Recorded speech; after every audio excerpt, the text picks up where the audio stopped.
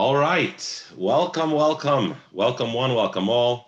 Mazel Tov on the conclusion of Sefer Ahava, book number 2 of the Rambam, and moving forth into Sefer Zmanim, book number 3. I think every 7 years or so, when they begin the Daf Yomi cycle, they have the expression, Ba Shabbos Ba Menucha. When Shabbos comes, rest comes, because everyone's excited. They begin the new Daf Yomi cycle with brachas, interesting gemaras, stories. Everyone's excited and on, and all of a sudden comes Shabbos and Erevin, and whoa, Ba Shabbos Ba Menucha. Let's take a break over here. The excitement wanes. We've just concluded 2 books, Mada and Ava, books that really are very exciting for all of us, and now we're venturing forth into Shabbos, 30 prakim, Erevin, subjects that are a little bit more complex, subjects that require more patience, longer chapters, prakim that have 30 halachas, sometimes even more than 30 halachas. So one of the purposes of our siyum today is to energize each and every one of us to celebrate this milestone and to give us the koyach to go forward as we learn book number 3, Sefer Zmanim, and we do so with with zest, with chayis, and with understanding. Today's siyum is thus dedicated in honor of the birthday of my mother, Soll sein gesund. Today is her birthday, and we dedicate today's learning, today's chayis and enthusiasm, and all the added learning that will come from this in honor of her birthday. We have today, to conclude Sefer Ava, we conclude the book with the laws of Milah, and we have a preeminent moyel, and I say this not just because that's what I'm supposed to say as an MC to introduce our esteemed guest, but because 5 out of my 6 boys have had their Milah with Rabbi Leeds. His professionalism, his bedside manners, his abilities have earned him a reputation throughout Northern California, an area which is perhaps a difficult area and a difficult niche for traditional Milah to take hold. And he has earned a reputation on all the groups, all throughout Northern California, Bay Area Moyel. It is now my privilege, my honor, to welcome Rabbi Gil Leeds, a dear friend, a colleague, the shliach at UC Berkeley, one of the premier universities in the United States of America, together with being a Bay Area Moyel. Rabbi Leeds, Shalom Aleichem, welcome Gil.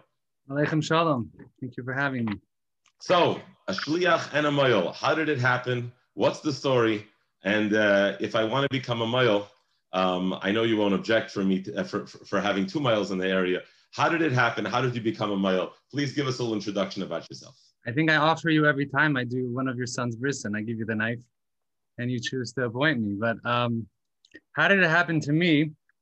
So I'll tell you the truth. It was actually probably the last thing I ever imagined doing, to be honest. I grew up in Los Angeles. I'm a Baal Tshuva from the Valley. I grew up in Chabad of Tarzana and Encino.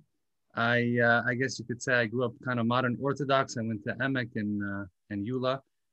I went to UC Berkeley after college, and while I was studying pre-med, I was thinking to be a doctor, or surgeon. I was studying psychology and maybe neuroscience. I was inspired to learn Hasidus. I took by the shluchim in the area at the time. It was Rabbi Ferris, Rabbi Yehuda Ferris, Rabbi Yitzchak Kay. There was also Rabbi Welton here. And it inspired me after learning, also listening to, this was back in the day of broadband internet. I was listening to The Tale of Two Souls, side A, side B on my computer in my Chabad house room.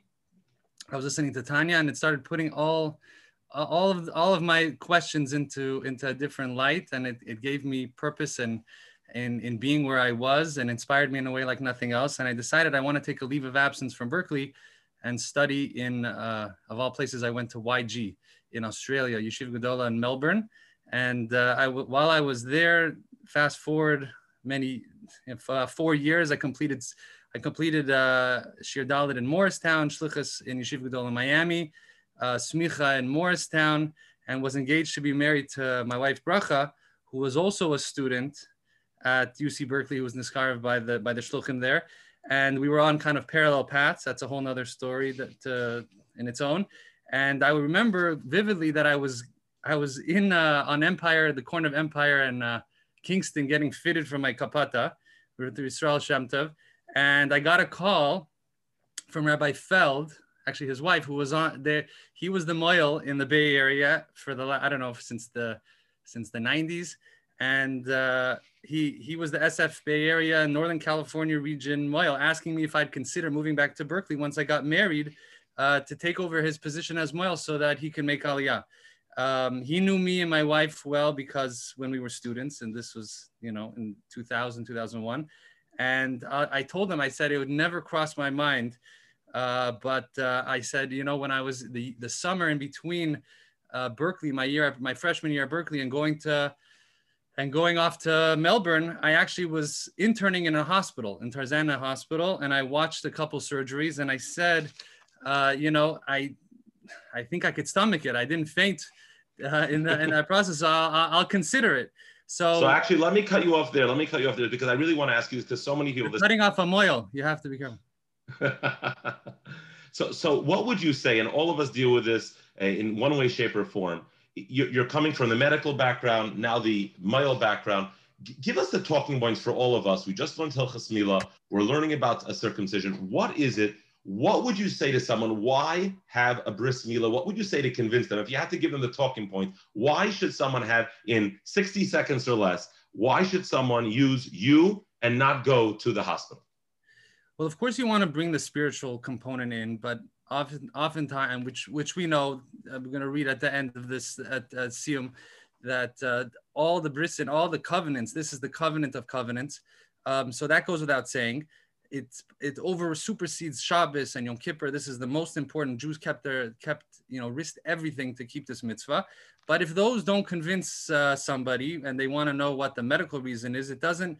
It doesn't take more than to consider the fact that if a procedure in the hospital requires anesthesia and strapping a child down to a table and a restraining board, and it's a prolonged process, and a moil is literally, it's finished before it begins.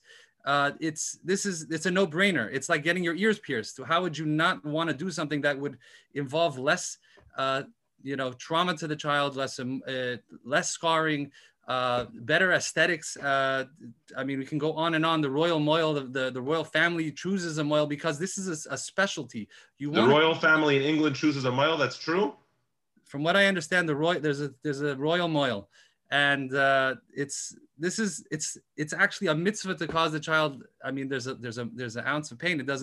It's a normal thing to feel something when something is done to you, but at the same time, it's minimized to the point where Jews celebrate this experience time and time again. And as maybe you heard, they tried to outlaw circumcision in San Francisco. Yeah, I actually wanted to ask you about that because you were at the forefront of this. We live, thank God, in the Bay Area, which is at the forefront of all new isms. And one of them was to outlaw circumcision. And I know you were at the forefront of that. You had a well-known op-ed that was published all over. Can you give us a brief overview? And we are short on time. We have another 3 minutes and so much I want to get to. But how was that? What happened? And can you give us a brief background of how your efforts to keep Milah alive in America?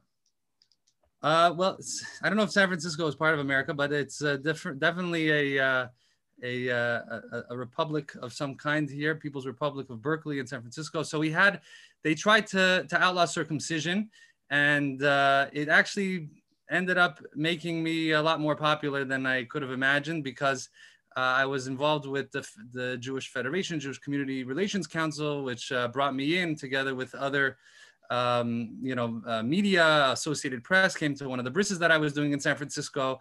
I was interviewed on the John and Ken show down in Southern California.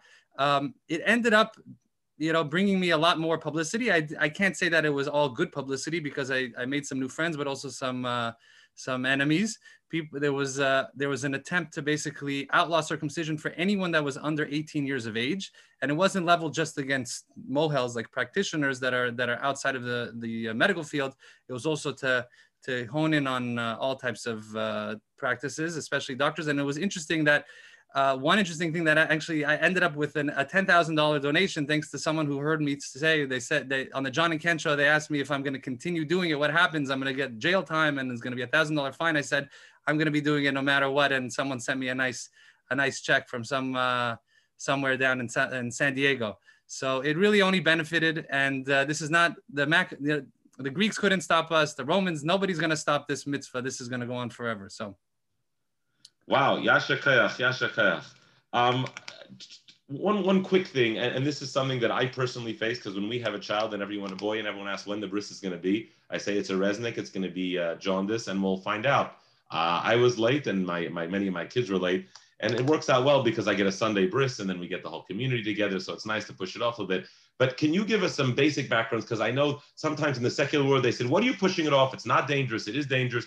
Give us some general guidelines. We've learned about sakana. We've learned about Chiyah Shabbos, not pushing off Shabbos. Can you give us some general guidelines as a male of how you see it? So practically speaking, yes, that is a challenge, that the medical world is not looking for jaundice at the level that we're looking for jaundice. Jaundice, first of all, is a condition where there's an excess amount of a toxin called bilirubin, which is a byproduct of when the blood cells break down. This is something that the liver is supposed to take care of and remove. And when there's too much bilirubin, the skin changes color. It's something, if someone's an alcoholic and their liver doesn't work properly, then they'll have an excess of this color. And it's due to this toxin called bilirubin. So when there's an excess in bilirubin, it's something that can obviously reach high levels, elevated levels, like in the range of today, they do blood tests to check this amount. And it's when it reaches over, let's say 20 or so, or depends on which day of the life. There's a bell curve, there's different statistics. So depending on what number it reaches on which day of a child's life, it could be actually life-threatening. And so doctors are monitoring that. When the Torah is monitoring it, we're not just looking for it in the case of an extreme level of jaundice.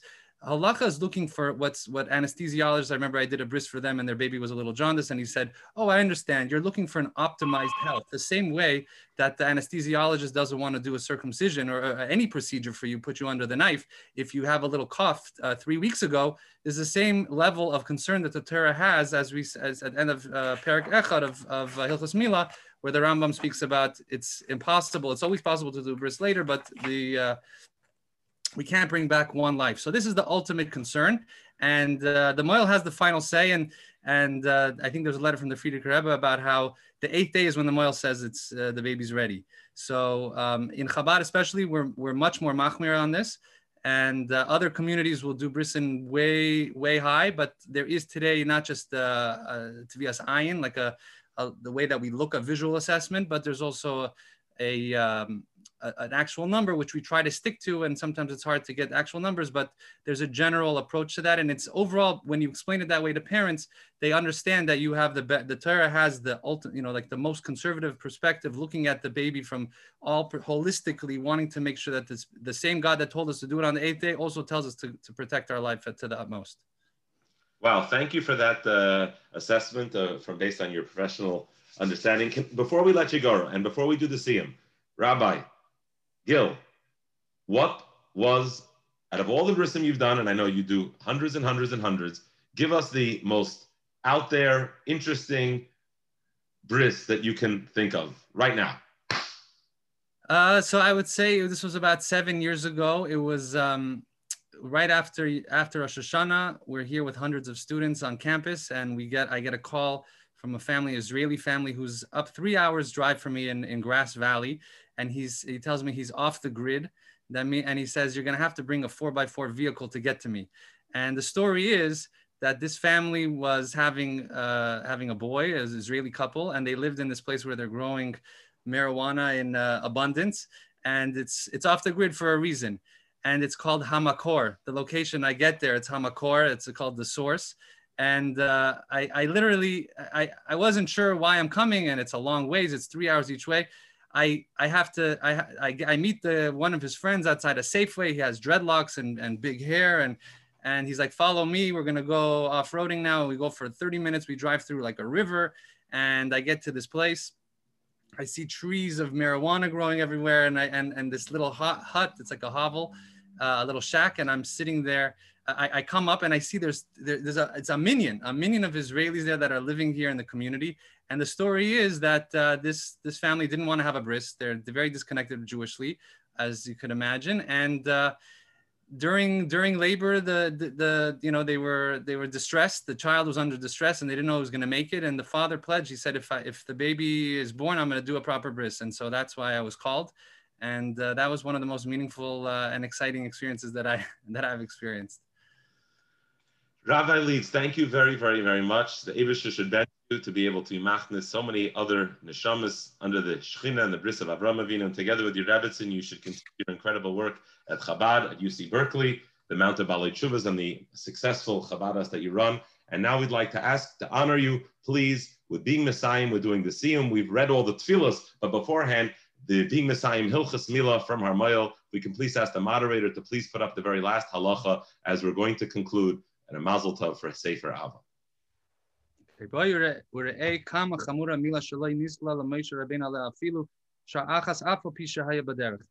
Come and let's see how severe, how important the matter of bris milah, of circumcision, is, that Moshe Rabbeinu was not granted even a temporary break from fulfilling this mitzvah. As we know the story, he was on the road. He was going to take the Jews out of Egypt. You would think that's pretty important.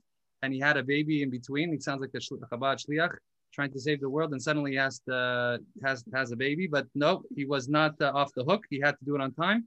And the whole mitzvahs, all the entire mitzvahs in the entire Torah have only 3 covenants associated. So we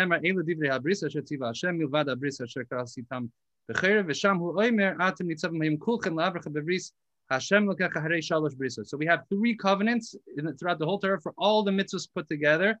But when it comes to circumcision, he had 13 covenants for this. It's a good thing we didn't get the bris at 13 years. But 13 covenants, and I'll place my covenant between me and you. Ani hine brisi itach da kimoisi es brisi beni uvenecha levris olam ata es brisi tishmar zois brisi asher tishmeru v'haya laois bris v'haisa brisi v'vsarchem levris olam es brisi hefar ha kimoisi es brisi itoi levris olam es brisi akim es Yitzchak. So that's it. Thank you. I'll keep it short and to the point, as I say. Thank you, Rabbi Leeds, Yashakayach, and Maskifim Ashlama Laschala. We immediately move to the beginning of a new book, and we are honored with the privilege of having with us today to begin Sefer Zmanim.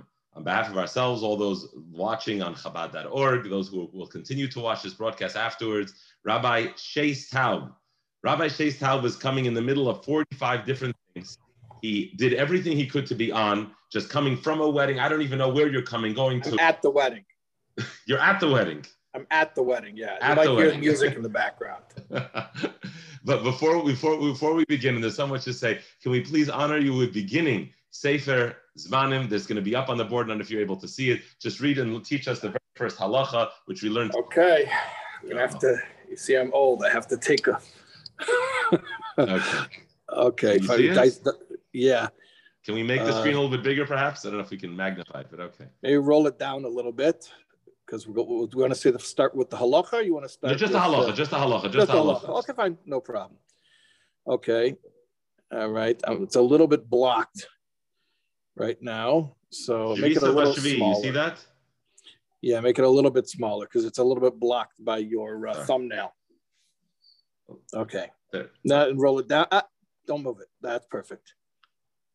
Okay, so we're starting Zmanim. Fine. Shvisa b'shvi mimlocha mitzvah saseh. Resting from labor on the 7th day, meaning Shabbos, is a positive commandment. Shenemar, like it says, v'yem hashvi tishbeis. On the 7th day, rest. V'chol ha'esa malacha. Anyone who does work on that day, bittul mitzvah saseh. Not only is he over on a prohibition, but he's also negating the fulfillment of a positive commandment. V'aver, and like we said, say, don't do work. Umahu chayov alasiyas malacha. And what is the chayav for if he does malacha? But it's saying if he does it intentionally, then he's going to get koris. And if it is witnessed by 2 Jews who warn him, niskol, he'll be stoned, capital punishment. V'im osa bishgaga, if he does it unwittingly, chayav korban chatos kvua. He should bring a sin offering sacrifice. Yasha koyach. Thank you. So, Bosh Shabbos Bamanucha, after two great books, now Shabbos comes and people take a little bit of a break because these are harder and longer halachas. And one of the purposes of our theme is to infuse new energy and so that we get rejuvenated and we learn this book correctly. Now, before Rabbi Taub was the Rabbi Taub, what were known, the way that at least I got to know Rabbi Taub was with his map of the Tanya. The first time I heard you give a lecture at a Kinnas HaShluchim, a map of the Tanya.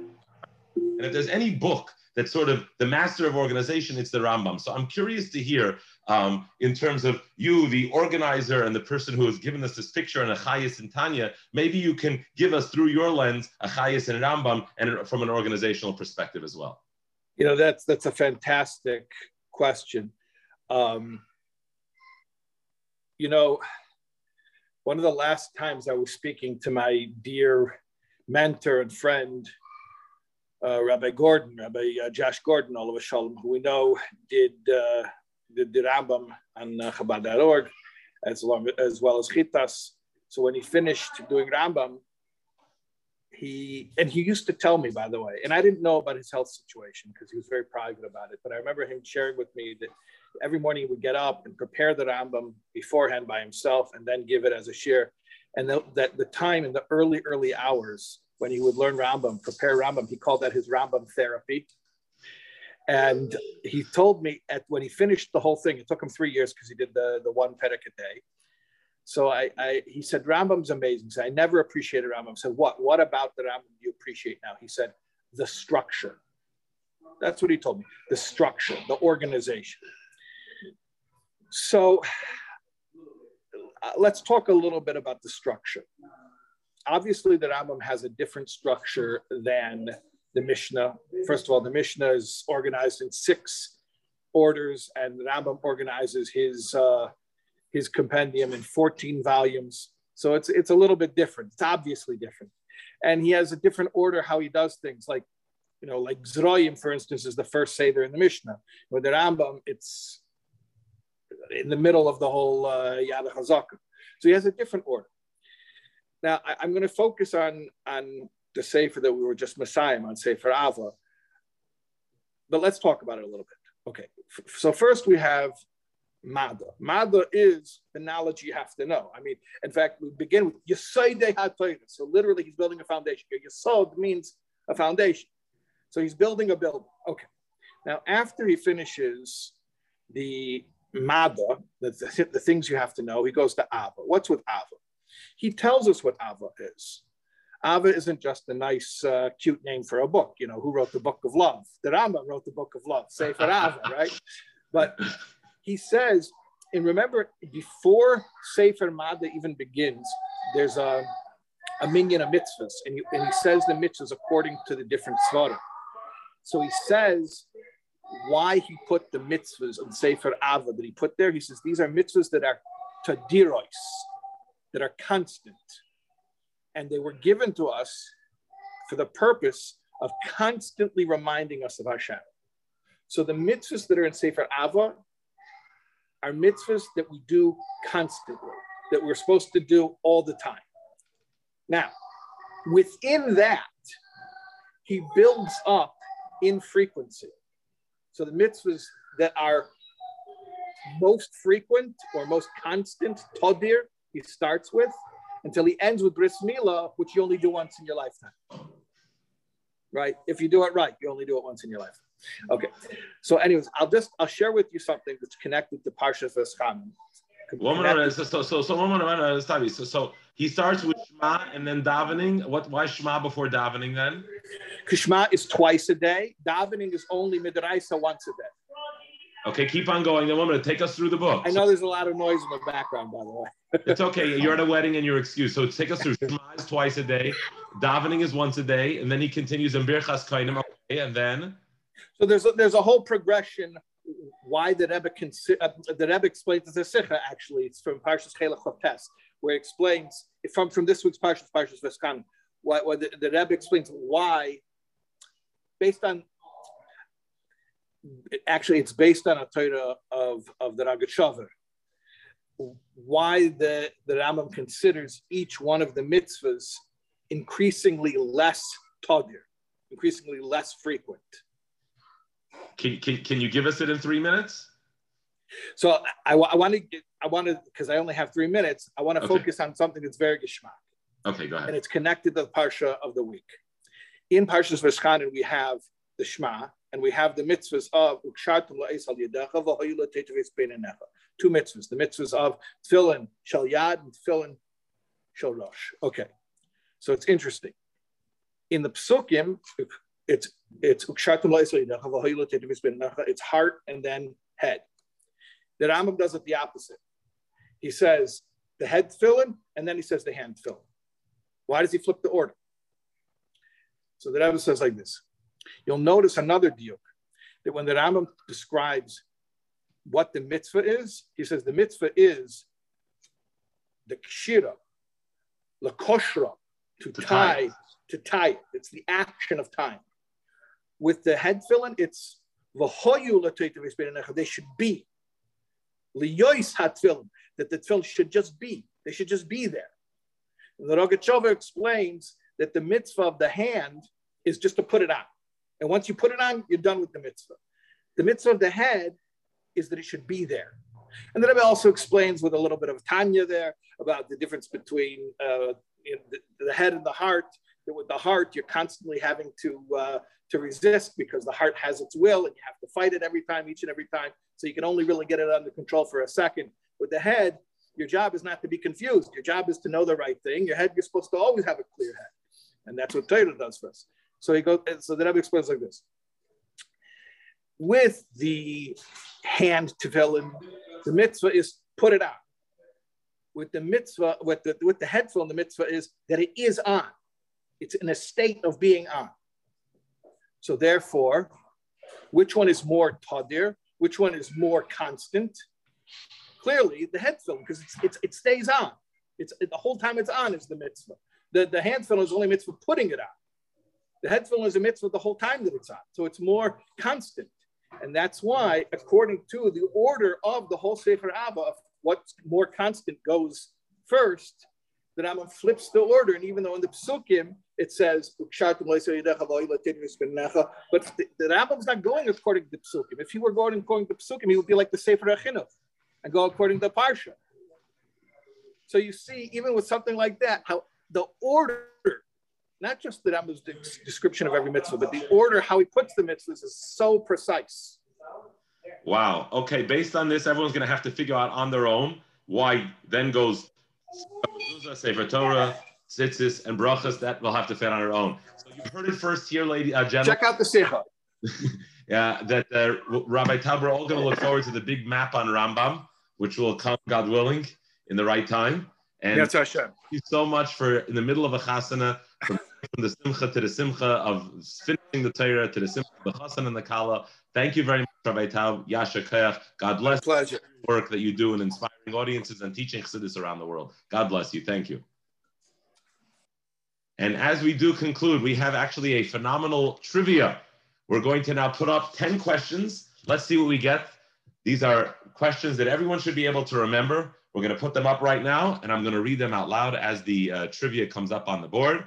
The winner, of course, is $100 towards a set Sefer of Rambam of your choice. Number 1, which reason does the Rambam bring for saying Baruch Shem between Shema and V'ahavta? Now, there might be other reasons you know, but which one does the Rambam mention? Does he say A, because Yaakov said it to his children? Does he say B, because Moshe heard it from the Malachim? Both or neither? Which ones does the Rambam bring? Number 2, if someone is davening after Zman Tefillah, not that ever happens, what is the opinion of the Rambam whether to say Birchas Krishma as well? A, you don't say them. B, you can say them. C, there's an argument. Or D, the Rambam doesn't discuss it. Do you remember?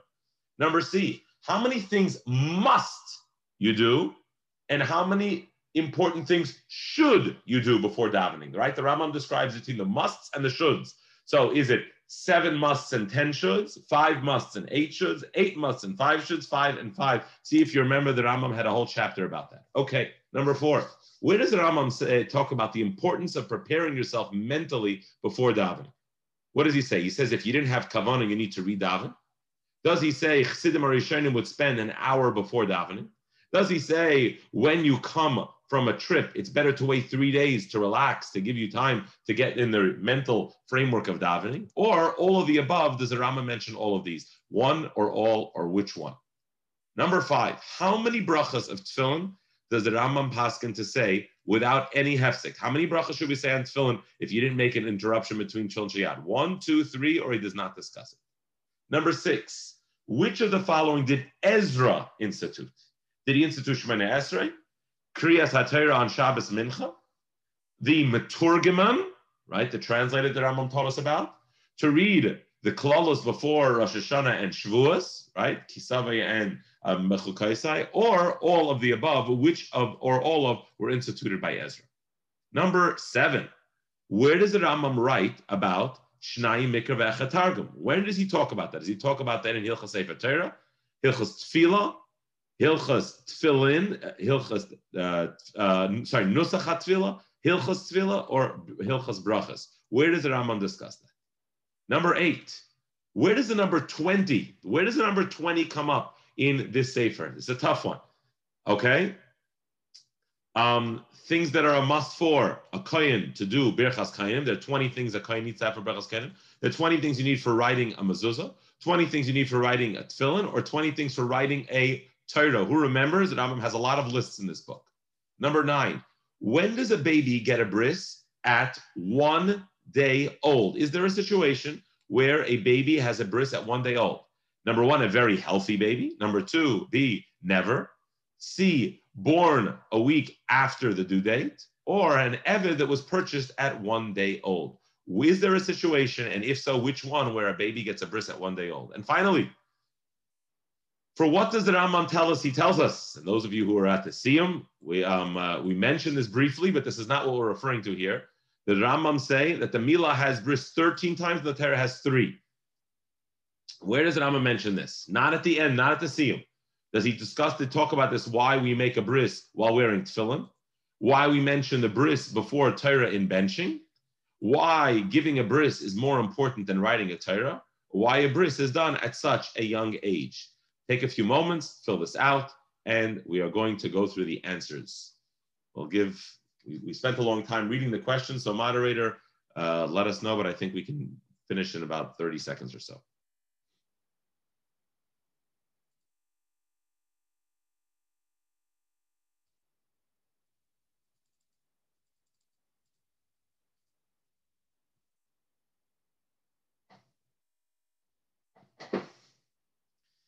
Okay, are we done, moderator? Have we had all the questions submitted? Okay, the answers.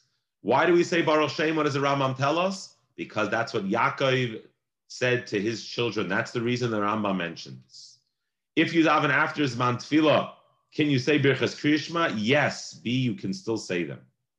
How many things must you do before davening, and how many should you do before davening to get in the right place, the right time, the right things, right dress? That was 5 things you must do, 8 things you should do. That's the right answer. The Rambam talks about mentally preparing yourself before davening. He mentions all of them. He talks about having kavanah. If you don't have kavanah, you need to read daven. He talks about the Chassidim Harishonim who would spend an hour before davening. And he says that when you come back from a journey, wait 3 days to get in the mental framework of davening. How many brachas of tefillin does the Rambam mention? 1. Which of the following did Ezra institute? He instituted all of them. Shemoneh Esrei, Kriyas HaTorah on Shabbos at Mincha, the Meturgeman, the translator, and to read the curses in the Torah, the Teichacha, before Rosh Hashanah and Shavuos. Where does the Rambam talk about Shnai Mikra Ve'echad Targum? That was in Hilchas Tefillah. Where did the number 20 come up? That was 20 things that you need to write a Torah. When can a baby have a bris at 1 day old? The answer is, if one purchased an eved at 1 day old, then they would be obligated to have the bris milah right away. And finally, where does the Rambam discuss 13 brisim, 13 covenants created for the bris, and 13 covenants, 3 for Torah? The answer is, that's the reason that in benching, We mentioned bris before Torah in the second bracha benching. We mentioned bris before Torah. Thank you very much. This was an incredible program. Thank you, Rabbi Leeds. Thank you, Rabbi Tauz. God bless everybody. And again, thank you to all those who really run this program: Rabbi Yaakov Tzvi Cantor, Rabbi Chaim Zaklis, Rabbi Slonim, Rabbi Lane, Rabbi Lipsker, Rabbi Glasman, Rabbi Darren, and all those who are behind the scenes. Thank you. God bless each and every one of you. May we all learn Sefer Zmanim with enthusiasm, understand the halachas. Yes, there are long chapters. God should help us. We should understand them and learn them with chayas. And we look forward, this is a lengthy Sefer, to joining together again, celebrating the conclusion of Sefer Zmanim. Hatzlacha Rabbah, Mazel Tov, and thank you very much, everybody, for joining us here this evening.